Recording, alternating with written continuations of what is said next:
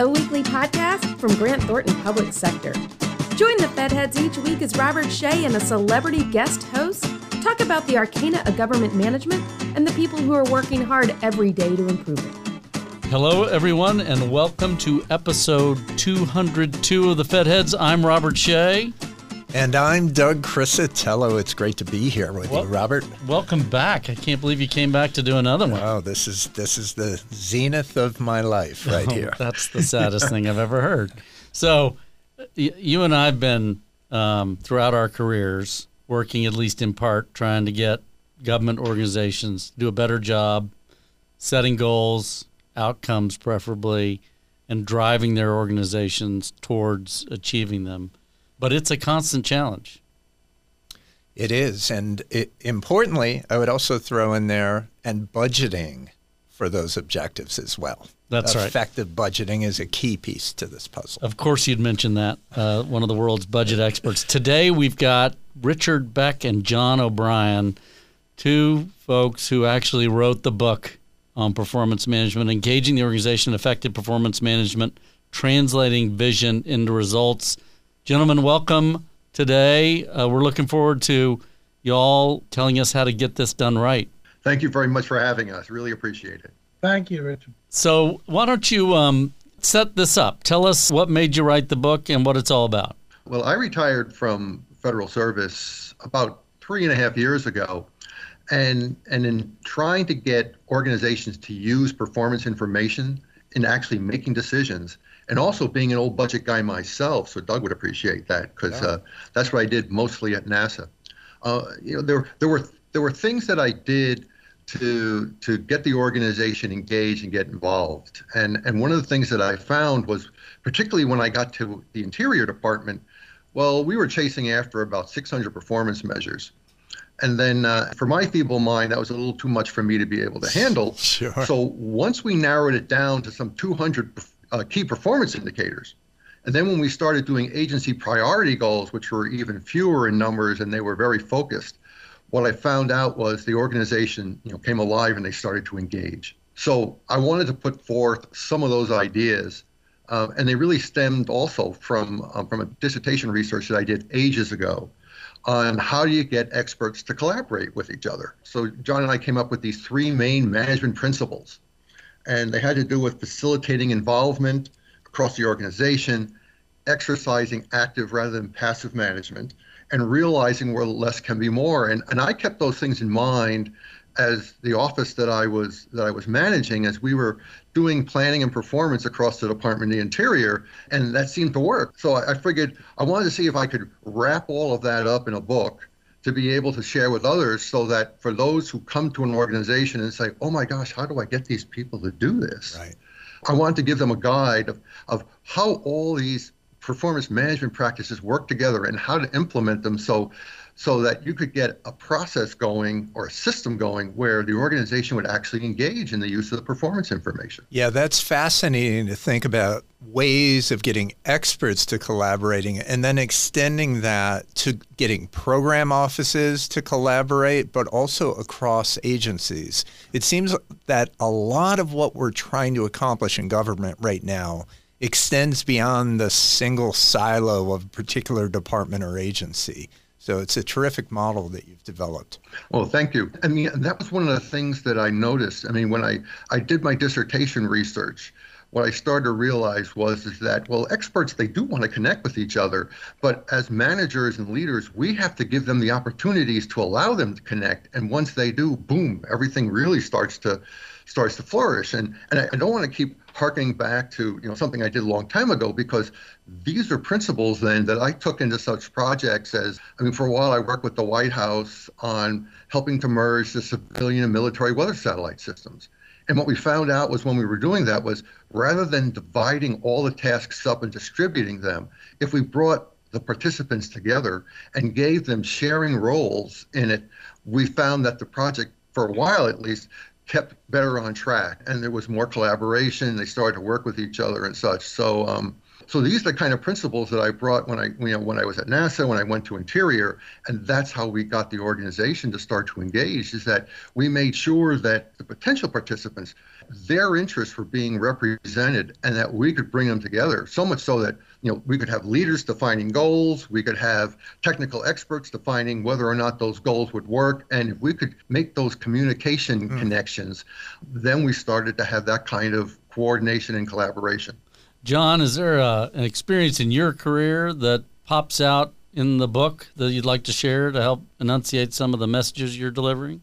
Absolutely. Thank you, Robert. And Doug, thanks for having me. I currently teach a class at the National Defense University on strategic planning, performance, and budget. I've been doing it for the greater part of a decade. Many students. These are active duty military officers and civilian DOD, as well as federal agencies, including the Department of the Interior. Some of whom I think worked for Rich Beck because they complained about him to me. No, I'm just kidding. I would have to say, I basically, my contribution to the book centered around two main points. Telling the story. The students didn't really understand what that meant. They always get wrapped up around a lot of details, pretty charts, PowerPoint slides, all of that stuff. And they forget how it is a story. And it has to be a passionate story about an organization made up of real people that wants to achieve good things. And doing that, the second point is they have to be able to tie a linkage together between and we all know these terms, the mission, the vision, the goals, the objectives, the measures, the initiatives, and, as Doug says, the budget. They have to be tightly linked. So if you make a change to one, you should see a sort of a daisy chain, if you will, effect in others. Oftentimes, they don't understand that. Some of the documentation that I have reviewed for the class has problems in that area as well. So those 2 points, telling the story, getting some passion into it, and being able to link all of those artifacts. And I do use that term, artifacts, performance artifacts, for an organization. Both of those blend together to make an effective performance management organization. Well, and there's a lot of linking to be done here, right? So when we think about the plethora of data that's available to government organizations right now and delivering services most effectively, we need to be sharing data within departments, again, across departments and across levels of government as well. I mean, did that factor into your thinking about delivering results here? Well, most definitely. One of the things that I particularly found when I mentioned about, going from like 600 performance measures at Interior down to 200, at least at the strategic level.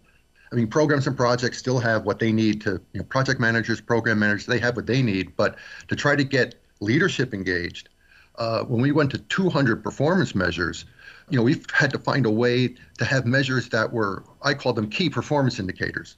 So they would basically range across a collection of factors instead of going through each individual factor, because if you try to get the leader of the organization to do all that integration by him or herself, well, they're not going to do it. You have a staff to put that together. But so what we did was we tried to find those key indicators and the kind of displays that would give leadership the perspective on what was happening performance-wise. And then what would happen is that they would start to catch up and they would say, oh, wait a second, what's this going on here? And then we started to rope them in. And then we would drag them into the boat, as I would say. And then we would get into the lower levels of detail as they were needed. But we only got into those lower levels of detail where we needed to be able to fix a problem, to be able to maybe engage leadership, because, we know, the folks who do technical implementation, well, they've got the tools, they've got the nuts, the bolts, things along those lines. But sometimes you need leadership to go and work things across organizations to make a deal with somebody else to make those connections. Drag them into the boat. It's a beautiful metaphor for bringing people to the performance management water. Can you help us bring this to life? Are there specific real-life examples where the clouds parted and you got an organization really excited about focusing on the kinds of outcomes that we know are so important? One of the things that I would go to was when we started doing agency priority goals. And at that time, the Secretary of the Interior had mentioned what his top 5 priorities were. And I took those priorities and went to to the assistant secretary who was responsible for each of them and said, okay, here's your opportunity. Can you identify a particular goal or particular aspect of achieving this priority that you would want to focus on, that we could use it as a lightning rod and get the organization behind? So, for example, in Indian Affairs, one of the main things that they were doing there is that they wanted to reduce violent crime. And that was one of the goals. Or at least that was one of the goals that the Assistant Secretary of Indian Affairs came up with to go along with the Secretary's priority for reconnecting with Indian communities. That was our indicator that we started to use. And then, we set goals, or at least they set the goals associated with that. They set the targets and then went off to try to implement that. And what they found was, as folks like the director of law enforcement in Indian Affairs, as he would go out to other organizations and even to tribal communities and say, hey, look, this is important enough to be on the Secretary of the Interior's radar screen, then they started to get excited about it because they knew that they were getting some kind of recognition associated with it, and then they knew that it was important. And then we would start to see the results that we got. And we ended up with, in a lot of cases, with reductions in violent crime in several Indian communities. Not necessarily all of them, but at least in the ones that were targeted. Yeah, it's interesting. Kind of what you're looking for? Well, you mentioned an appointed official, right? The Secretary of the Department of Interior. Is there a need for speed when you're thinking, given the expected tenures of political appointees? Is there a temporal aspect of performance indicators we need to accomplish the following in a very specific time frame? Well, that's the agency priority goals had that 2-year time frame in them. Oh, okay. And so that kind of helped keep people focused. Yeah. And you're absolutely right. I mean, there are some things, when I was at NASA, a lot of the goals we'd be covering, 5-10 years, something along those lines. So you would have to try to break it down into a more digestible piece or increment to be able to keep that attention going. So yes, there is a temporal factor involved with that. What I ask for in my students' papers, typically when they get to the end, when they're doing their conclusions and their results, and then their conclusions, is I just ask for a short-term, medium-term, and long-term calendar. And I basically say to them, in simple terms, tell me what you want to tell your boss if you took an elevator, the proverbial elevator speech, and you had a minute with your boss. What would you want them to do in the next 30 to 90 days? In the next year, in the next 3 to 5 years? It makes them think a little more analytically and align in terms of buckets or pockets. But what I would like to add is one of the teaching tools I use in the class is the movie Moneyball. I love that movie. Yeah. I happen to be a baseball fan myself, and after going through it and studying the script, reading a lot of the publications around it, there's a lot of poignant aspects to that movie. And we literally spend a lesson, dissecting it, and I have them look at things like cultural change, resistance to change, changing measures, that type of an approach. So, Doug, I guess one of the ways I would answer your question is nothing is carved in stone. There's no measure that cannot be changed. There's no objective that cannot be looked at from a different angle. You have to pay attention to, are you moving that needle? And if you're not moving the needle, then you need to do something about it. I think that the power in this, and John brought up some of this, is that, you see the arrows on the front cover of the book, the top down, bottoms up. And the idea is, as we're connecting leaders, the leaders come in with these goals. And you're right, they have oh my gosh, I got 4 years to try to get my goals in place. If I can communicate those goals down to the technical workforce, and then get the technical workforce to respond to those goals and say, well, we could do this and we could do that. Here's how we can implement such and such. We could implement something else. If we get those goals defined in that kind of interactive discussion between leadership and the technical workforce, and then get from the technical workforce, well, what measures would help us get a sense of whether or not you're making progress? And they're going to give us what they think is most important. And then we use those to kind of keep track of what's going on and feed information back to leadership as to how things are going. And once we have that conversation going back and forth, now everybody's starting to use the performance information for what it was meant for, to kind of help, to go along and to give information for the decisions. That's where the data comes in to give the decision makers what they need to know about what am I going to do in this next budget process? What am I going to do as I move ahead? And if I may add, one of the aspects of the book that Rich and I are proudest of is that scatterplot chart, the 4 quadrants chart. Now, that's not supposed to be the be-all, end-all. We realize it's not perfect. It's not going to give you all the answers. But as Don Moynihan pointed out, dialogue is the key here, just talking. If the scatterplot does nothing else, it's a piece of paper that you can point to at a meeting, and you can just engage in good, robust dialogue. Why is this not working? Why is this working? What do we need to do? Where do we need to move the chess pieces? Too many times, what I've been seeing and what I hear from my students and what I see is that dialogue just doesn't exist. So we're about out of time. You've both made an enormous contribution with this book. You've also witnessed the evolution of performance management maturity in the federal government, at all levels of government, frankly. What one thing, if you were king for a day, would you do to move the ball even further down the field? Oh boy.